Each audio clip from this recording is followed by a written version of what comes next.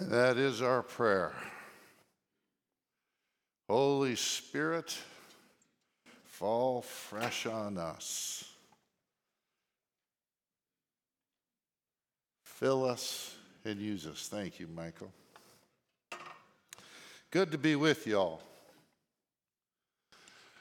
We're in this series looking at the book of Acts, grateful for where God has us as a fellowship, grateful for what he's doing in and through us.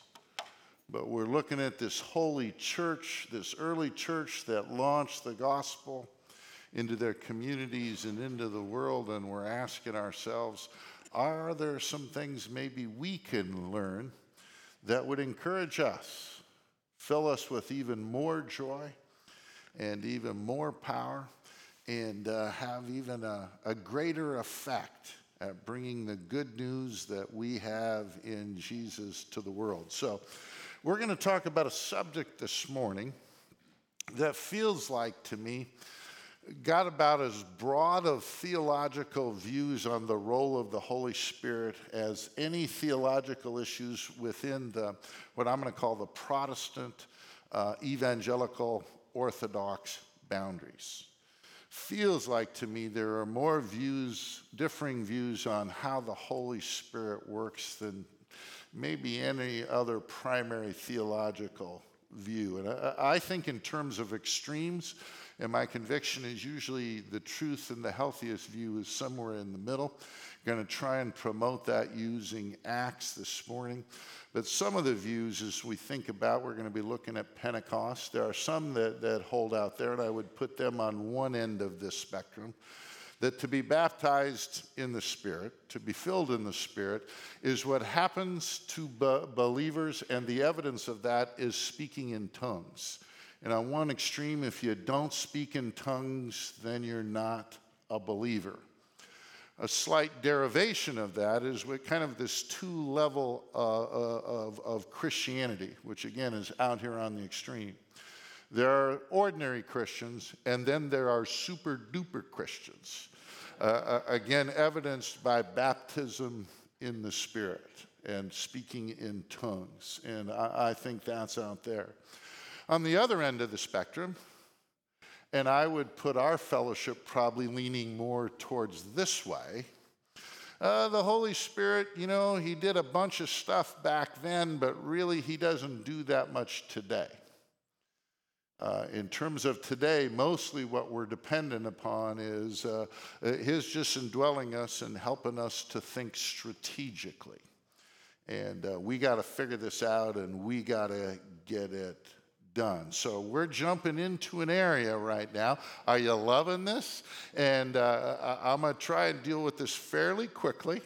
And if you have questions, I would love to talk about this more with you. But we're going to look at Pentecost. And here's for me the big idea. The Holy Spirit was sent by Jesus as he promised at Pentecost. Jesus promised this was going to happen. And he's actually the guy that sends the Holy Spirit, we're going to see in the text, to empower those first believers of Jesus to evangelize.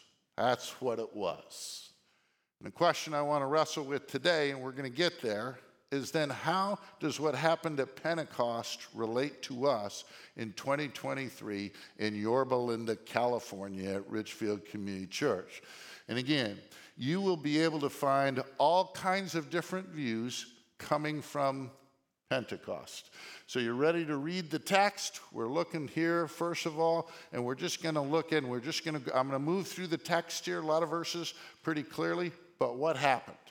But the first thing to remember is that this was promised by John the Baptist. All the Gospels have this account. Acts is the second volume of Luke. In his first volume, he wrote this. As the people were in expectation and all were questioning in their hearts concerning John whether he might be Christ, John answered them all, saying, I baptize you with water, but he who is mightier than I is coming, the strap of whose sandal I am not worthy to untie. He, Jesus, will baptize you with the Holy Spirit and fire. The last words that Jesus spoke before he ascended into heaven. The last thing he said is, but you will receive power when the Holy Spirit has come upon you, and you will be my witnesses. This is the purpose of this empowering, to be witnesses in Jerusalem and in all Judea and Samaria and to the end of the earth. Father, we're talking about the Holy Spirit, God himself. This is a fuzzy area for us, not always clearly understood, not always clearly articulated. Feels like to me there are abuses in terms of understanding the Holy Spirit. But my fear on the other side is that there might be a power available to us that we're not making as much use of as you would have us. So that's my prayer. My prayer above all else is that your Holy Spirit will guide me and will work in each of us to hear what you have to say. We're trusting you, Father, you to reveal your truth to us about the Holy Spirit. That's our prayer. In Jesus' name, amen. So what happened? Let's read it. And when the day of Pentecost arrived, they were all together in one place. And suddenly there came from heaven a sound like a mighty rushing wind, and it filled the entire house where they were sitting. And divided tongues as of fire appeared to them and rested on each of them. And they were all filled with the Holy Spirit and began to speak in other tongues as the Spirit gave them utterance. Now they were dwelling in Jerusalem Jews, devout men from every nation under heaven. And at this sound the multitude came together, and they were bewildered, because each one was hearing them speak in his own language. And they were amazed and astonished and saying, are not all these who are speaking Galileans? The prejudice back then was uneducated folks by and large. And how is it that we hear each of us in his own native language? Parthians and Medes and Elamites and residents of Mesopotamia, Judea, Cappadocia, Pontus, Asia, Phrygia and Pamphylia, and Egypt and the parts of Libya belonging to Cyrene, and visitors from Rome, both Jews and proselytes, Cretans and Arabians. We hear them calling in our own tongues the mighty works of God. Now, it talks all of them together. We didn't look at the end of chapter 1, but you look at the end of chapter 1, and there's about 120 believers at this time all gathered in one place. So it's more than the disciples we're talking about. So what happened? The believers, Luke tells us, were filled. I think that's an important verb. With the Holy Spirit. And it was manifest in three ways. Sound of rushing and wind. There wasn't a rushing wind, it was the sound of a rushing wind.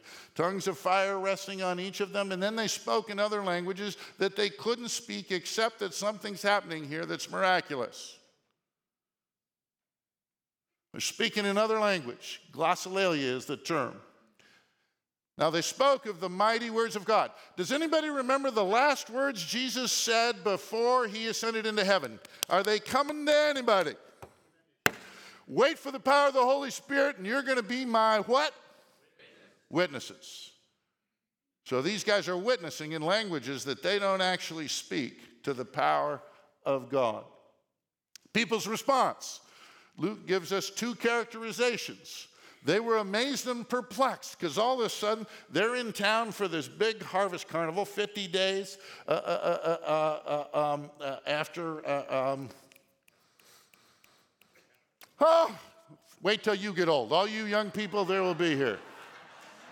Johnny, 50 days after? Passover, thank you. 50 days after Passover, and you got this big carnival. This is just to give Johnny a chance to input. All the rest was feigned. I really remembered that term, Passover. And they were all amazed. You got these people from all over the known world at that time. They're there, and they're amazed and perplexed. And as Luke summarizes what they're thinking, it's not everybody's thinking this, but here's the summary he puts in the text, because we're going to pick it up from here. Are they drunk? That's what they're wondering. Now, again, I would go, their ability to evaluate the situation. Most drunk people, I've never seen a drunk person I know speak in another language. I've been with a few that they didn't actually know. I've just never seen that. But these guys are stretching for an explanation. And then Luke's going to give us, Peter's going to give us a response. Now we're going to pick up the text from there. Amazing thing, miracles happening.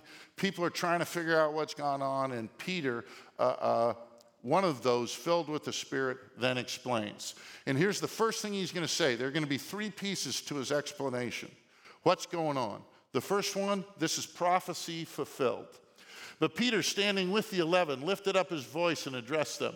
Now 11, because at the end of chapter 1, they added Matthias to the apostles in place of Judas. So we're catching up here. So there's actually 12 of them total again.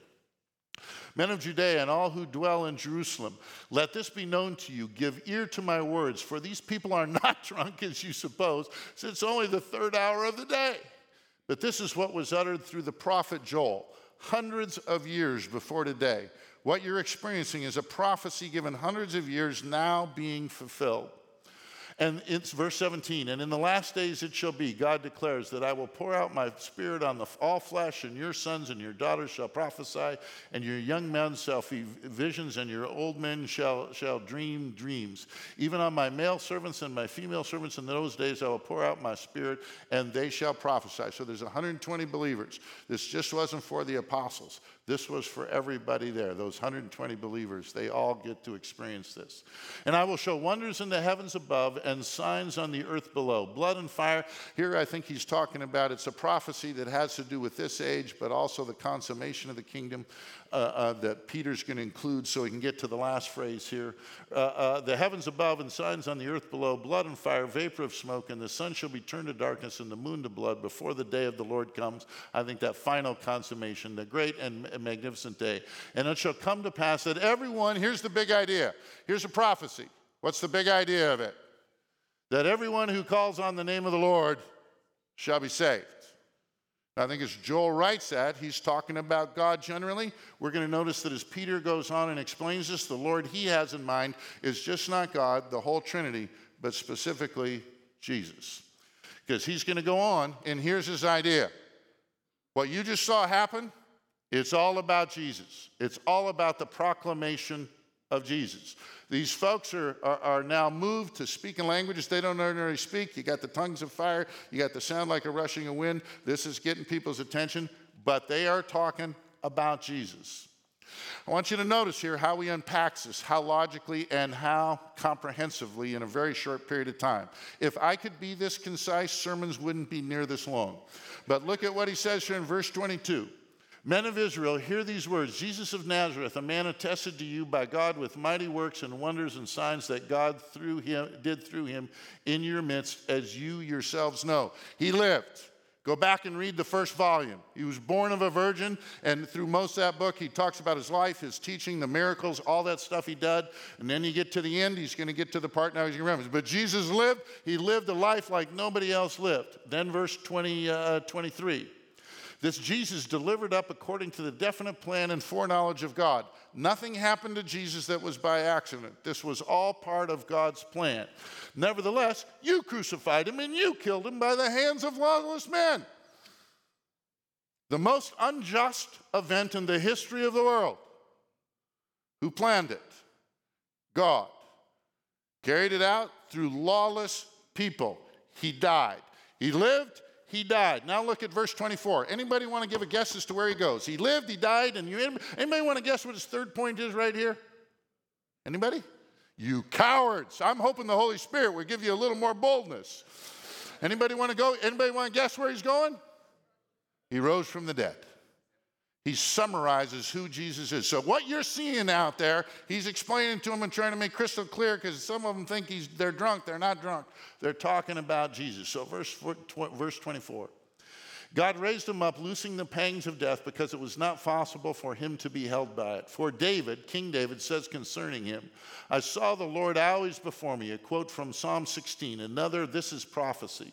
For he is at my right hand, that I may not be shaken. Therefore my heart was glad and my tongue rejoiced. My flesh also will dwell in hope. For you will not abandon my soul to Hades. That's literally what it is here. Translation from Psalm 16, which is Sheol, a place of the dead, the grave, the place, or let your Holy One see corruption. I believe the best understanding here is really he's not going to stay in the grave. You have made known to me one of my favorite verses, if not my favorite. You have made, Psalm 16:11, you've made known to me the path of life, and you will make me full of gladness with your presence. What you're seeing is prophecy fulfilled, and don't miss this. This is all about whom? This is all about whom? This is all about whom?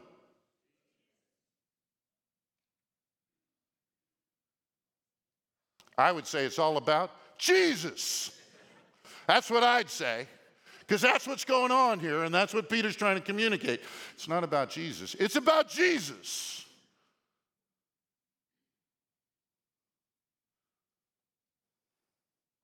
They aren't drunk. They're telling you in languages that they don't know, but you know, about Jesus. And he is God and the Messiah, this Jesus. Peter goes on. Brothers, I may say to you with confidence about the patriarch David that he both died and was buried, and his tomb is with us today, and his body is still in it. Being therefore a prophet, knowing that God had sworn with an oath to him that he would set one of his descendants on his throne, he, David, foresaw and spoke about the resurrection of Christ, that he was not abandoned to Hades, to the grave, nor did his flesh see corruption. David's did, his didn't. He was actually speaking ultimately about Jesus. Remind of verse 32, yep, this Jesus God raised up, and of that we are all witnesses, being therefore exalted at the right hand of God, and having received from the Father the promise of the Holy Spirit, he has poured out this, that you yourselves are seeing and hearing. For David did not ascend into the heavens. They had just seen about 10 days earlier, Jesus ascended to heaven, but he himself says, the Lord said to my Lord, sit at my right hand until I make your enemies your footstool. Let all the house of Israel therefore know for certain that God has made him both Lord and Christ, the Jesus whom you've crucified. It's about Jesus, and he is God, and he is the Messiah. Then Luke's going to tell us what the response was of a bunch of people. A bunch of them. Not everybody, but a pretty significant number. Now, when they heard this, they were cut to the heart, and they said to Peter and the rest of the apostles, brothers, what shall we do? And Peter said to them, repent and be baptized, every one of you, in the name of Jesus Christ for the forgiveness of your sins, and you will receive the gift of the Holy Spirit. For the promise is for you and for your children and for all who are far off, everyone whom the Lord our God calls to himself. And with many other words he bore witness and continued to exhort them, saying, save yourselves from this crooked generation. So those who received his words were baptized, and there were added that day about 3,000 souls. Very cool. So what happens? There's 120 believers, and it gets to 3,120 in a day. The church is launched. Now, what's the response? The people are cut to the heart. They're hearing this story, they're hearing about Jesus, and they're convicted of their sin, and they're convicted of their need of Jesus. That's what happens. They get to that place where if we're here today treasuring Christ, we have all been. We're desperate, and we are helpless, and we are hopeless on our own. There's a holy God who loves us, but we know we are in big trouble, except for Jesus. They're cut to the heart, and they recognize their Jesus. They put their trust in Jesus. They repent of the way they were living, which primarily has to do with how they viewed Jesus. Whatever it was before, they're now looking at him, and they're seeing that he is God, and he is the Savior, and they're committing to follow him. And as an expression of that, they're baptized. They take him out to the river. Because of all this, guys, again, hopefully we know this experience if you're here. Their sins were forgiven. They received the Holy Spirit, and we jumped from 120 to 3,120 people in one day. Because it's not all about Jesus. It's about Jesus. Amen. Thank you.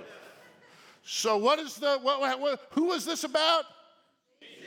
We're getting better. We're still not there, but I'm going to pray that the Holy Spirit would work in our hearts to give us even more confidence and more boldness when it comes to the name of Jesus. This is what happened. Now, this is a text My view is people build more theology from this than maybe they should. And so what I'm going to do is talk about the Holy Spirit here. And it's going to relate to this text, but I'm going to use lots of other biblical texts. I'm not going to quote them, but I'm going to give you a more full picture, my picture of the Holy Spirit, particularly as it relates to what happens at Pentecost. But I'm going to go beyond that if you're comfortable in the time I have. So here's the way I see it. Pentecost is a promised, spectacular event where believers were especially empowered by the Holy Spirit to boldly evangelize. You with me? That's what happened. Now, I'm going to try and unpack a broader theology of the Holy Spirit that relates to this, but hopefully relevant. How is it relevant to us? So let's talk about the Holy Spirit. And Holy Spirit, you guys know he's like omnipresent. You guys get that, right? So when we use terminology like this, there are limits to human language because he's not actually fluid. He is a spirit. So we're using human language the best we can to describe this. And I want to talk about the Holy Spirit's, what I see as three primary ways he works in our lives as believers. Now, don't draw too clear lines as I give you these three categories. But here's how I see it. The first thing that he does in our lives is regenerating work. And the Holy Spirit moves to bring us to faith. Now, are we aware of this when we come to faith? I've never met anybody yet, and I would include myself in that was aware the Holy Spirit was working in my life. I believed it was up to me. I was working hard. I was thinking. I did a lot of research. I did a lot of study on the credibility of text. And when I got there, I was oblivious to the fact that it was actually the Holy Spirit. The only way I figured that was I kept reading the Bible, and that's what those guys told me actually happened. So if you're here today and you're still considering whether or not you want to treasure Christ, or you're online and you haven't made that commitment yet, we are thrilled you're listening. Here's what I'm confident of if you're listening. God is doing that regenerative work right now in your life. That you're just even interested in hearing me bloviate is probably is work of the Holy Spirit bringing you to that place. So that's the first thing we know, that if we come to trust Christ, it's because the Holy Spirit draws us. The second category then is once we come to treasure Christ, we're told, and the verb I tend to use is that we are indwelt by the Holy Spirit. He takes up residence in us. He continues to fill us with joy. He continues to transform us more into the likeness of Christ. The theological term is sanctification. We call it here ongoing spiritual transformation. We mean the same thing. But that work takes place in us. Do we put effort into this? Yes. Who's the guy that actually makes that work? The Holy Spirit. He's the one that even motivates us to do the work that we do.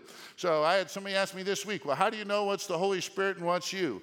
I stopped asking that question a long time ago.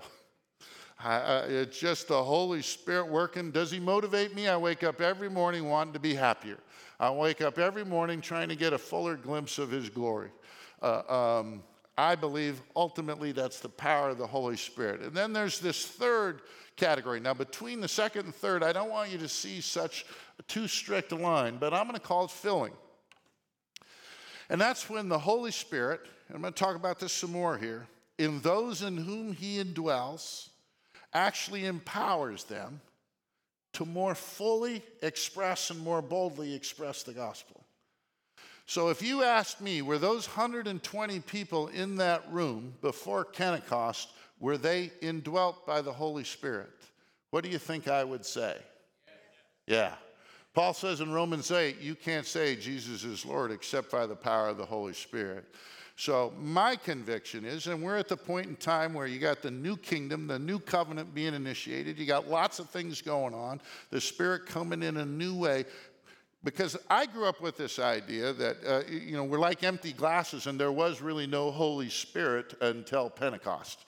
Well, read the Old Testament. He was working in a fewer people, in a lighter way. This promise was at Joel that he's going to touch a lot of lives. So that's what I want to talk about now. You guys okay with it? You don't have to agree with any of this. You understand that every week, right? I'm just trying to give you what I consider the healthiest, most biblical view of what's actually happening at Pentecost. My interest for us is how does it apply to us. So I want you to notice that, first of all, Luke used this verb, and I think he's using it very specifically. He used it in his gospel before he ever got to Pentecost. Elizabeth, when Mary enters and the baby in her leaps, Luke tells us she's filled with the Spirit. And what does she do? Boldly proclaims how blessed Mary is, and it changes Mary's perspective. She talks. Her husband Zechariah, do you remember when he's in the temple and God speaks to him and he says essentially, God in the most holy place, you guys remember this back in Luke? And he says, he hears this voice and he goes, hey, would you identify yourself, God? Do you have a card that can actually prove? And then he's struck, you guys remember, mute? And then again, he comes around. He's filled with the Spirit. What does he do? Boldly makes a proclamation about Christ and prophesies boldly. This one's a little harder for me to understand exactly what's going on, but Luke tells us Jesus. At the end of Luke 3, Jesus is getting baptized, and a dove, the Holy Spirit, looking something like a dove, comes and descends on him. He hears a voice from heaven, hey, this is my son. Not this is my son. This is my son. Because he's talking about Jesus. Not Jesus, but Jesus. I'm pretty sure that's how the voice from heaven sounds. This is my son. Nobody was going, would you repeat that? I didn't quite get that. This is my son. You guys, this is who he is. This is my son, Jesus. But Jesus gets filled. Luke 4, he goes out into the wilderness and he's tempted. So how does God himself get filled with the Holy Spirit? We embrace inevitable attentions around here, and that's another one for me. But Jesus is filled. As you go back, as we go on in the book of Acts, you're going to see Stephen is going to be filled. He's a man full of the Spirit. They pick him to be a deacon. You get to Acts chapter 7. Guess what he does in Acts chapter 7? Bold proclamation of Jesus that ends up in him being stoned to death. We got Paul. He's going to be filled with the Spirit and boldly again proclaim. So this verb is used elsewhere, and it's Spirit doing something in people in whom he dwells to bolden their expression of who Jesus is. I also want you to notice Peter is going to be filled at least 3 different times in the first 4 chapters of Acts.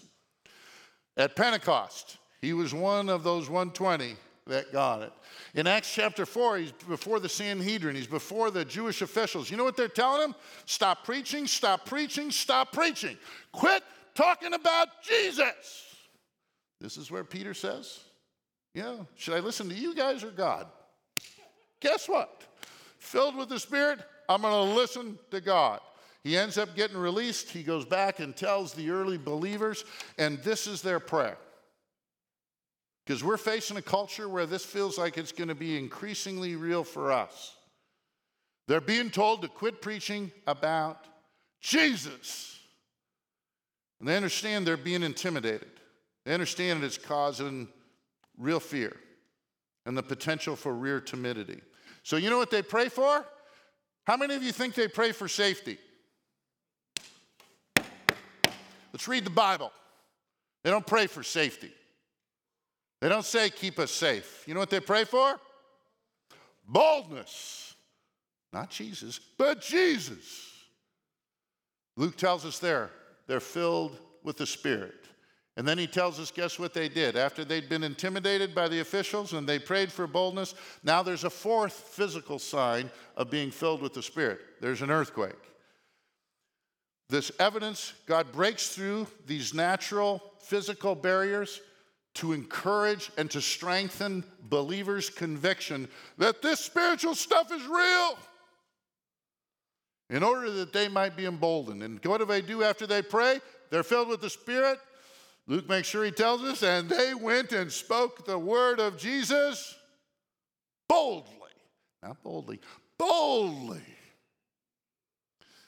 So here's what it is. The Holy Spirit's filling is a special empowering of the Holy Spirit to motivate bolder proclamation of Jesus. And here's the way I'd put it, because I don't want to draw a strong line between indwelling and filling. Put a dotted line, if you will. For me, it's like this. It's like when we moved to Seattle, people gave us from Minneapolis, they gave us 5 umbrellas. Now, once you live in Seattle, here's the reality. You can tell somebody with an umbrella and you go, they're a tourist. You know why? Because it never rains that hard. Now, it drizzles for 9 or 10 months of the year, pretty much 24/7, but it never rains hard enough. For me, that drizzling, and don't press the metaphor too far, that's being indwelt by the Holy Spirit. It was just a few months ago. Do you remember the rain we had? I parked my car in the red spot here because it was raining hard, right by the front door where you're illegal to park. I got drenched going about 30 feet. 30 feet, I got drenched. That's for me kind of a picture of what I think the filling of the Holy Spirit is. You got this drizzle. Is that great? Is life good? But once in a while, it just rains a little heavier and a little harder. And we're empowered to believe these spiritual things a little more deeply, and that's the work of the Spirit. I think it's usually subsequent to indwelling. I think for some people, maybe they're filled when they come to faith, and it accompanies that. But most times, you got Peter there, right? I think he was indwelt, and 3 times in those first 4 chapters, he's filled. He's empowered. The Holy Spirit is motivating him to more boldly proclaim the truth. It may include speaking in tongues or other miraculous physical manifestations, or it may not. There were 4 physical manifestations, miraculous things that happened there. Part of the abuse of this theology, in my estimation, is people tend to focus on one, speaking in tongues. Now, I'm going to tell you a story here, and I hope this makes sense. I was at a pastoral conference, 30 years ago, and if you know the name John Piper, he was there. If you know the name Wayne Grudem, he's the author of the most used systematic theology out there, and if you don't have it, I'd encourage you to get it. I think it's a great book. So I'm there with maybe 20 other pastors and these 2 guys, and we're talking about this theology. Mention a book called Joy Unspeakable by Martin Lloyd-Jones. I'd recommend that as well if you're more interested in thinking about this stuff. But my theology, through other experiences going on, is undergoing a radical change. Now, some of you may guess, I considered myself fairly bold for Jesus. I would have never said Jesus back then. I would have said Jesus even back then. But my theology is undergoing this change. I'm like, Lord, fill me with your Spirit. I love you. I trust you. I'm bold. But I've told you, last week I used the word greedy. I'm not kidding. I'm greedy to be happier. I'm greedier to be more bold. I love Jesus, but I want more. So my theology had undergone this change, and I started praying. And I prayed for months, and it didn't happen. So I'm going to speed up the story. I actually went into a depression. And I look at it retrospectively, for 3 or 4 months, I was in a clinical state of depression. And you want to talk about the worst place for me to be. You guys understand happiness and joy is a big idea to me? I was 100% intellectually convinced that what life with Jesus was full of joy. I was just feeling none of it. Change the way I encourage people who are wrestling with depression. Here's the problem with depression. For those of you who've never been there, you can't get yourself to do any of the things that you're supposed to do to get out of it, let me just suggest. And I was clinically depressed. My wife had tried to get me to a counselor. I said, no. On Friday, I finally told her, on Monday, I'll make an appointment. I'll go see a counselor. I woke up Saturday morning, and this cloud, severe cloud with which I'd lived for 3 or 4 months, was gone. I remember laying in bed. I was afraid to sit up. Now, I had to get up to do some stuff. You guys know what I'm talking about? I'm not kidding you. I was afraid to sit up in bed because I was afraid the depression would come back. Well, finally, the urgency got to a place where I had to get up, and the depression was gone. My sister-in-law and brother both happened to be around town that day. They were both with me, and they visited with me at separate times during that day. And they said, Todd, you're different. And I expressed a little bit of what happened. How did I get there? I was praying for the filling of the Spirit. I think I was filled with the Spirit. I believed I was miraculously healed. If you're wrestling with depression, it may not be God's plan for you. I'm going to speak to that in a second. But You know what it did to my faith? Yeah, these spiritual things are real. There was no explanation for me getting out of that other than God miraculously healing me. And did it inspire my faith? Yes, it did. So, could be physical things, miraculous physical things, might not be. You read through the scriptures, lots of people are being filled. They're just filled. Bold proclamation is always the point. We may receive it at different times. It may come and go. The indwelling, once we treasure Christ, is always there. But that filling may come. Peter in Acts 4, he's filled again. He'd already been filled twice. That greedy guy. He's there at Pentecost. He preaches that fabulous sermon, that bold proclamation. Then he's filled again in front of the Sanhedrin, and then he's filled again. How long did it last? I don't know.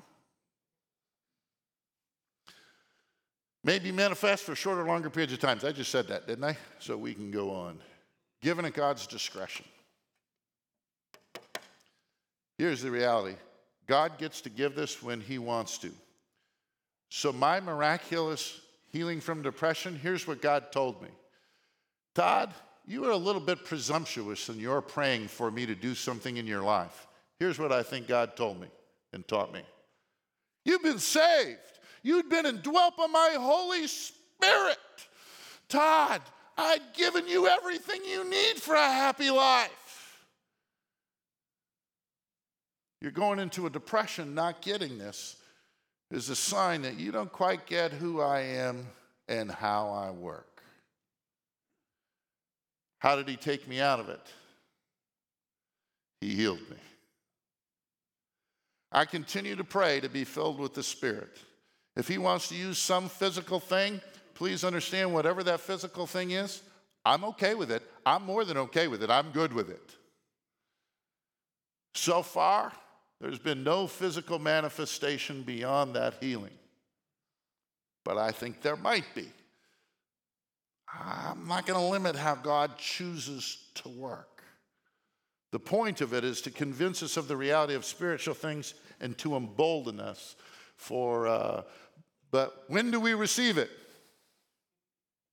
Anybody, based upon that last point, when do we receive it? Somebody be bold in the Holy Spirit. When do we receive it? When he decides he wants to give it to us. And his timing isn't necessarily ours. And given to motivate bolder proclamation of the Jesus. That's the point. When I look at this one side that I started with where it feels like to be abused, it feels like to me people are just being entertained by this and it's going into some places where they're just fascinated and what an interesting show. The point of being filled, read through the Gospels, through Acts, that we might more boldly testify to who Jesus is, that the reality of his life, his death, and resurrection impact us even a little more a little more fully. So I think it's good to ask for it.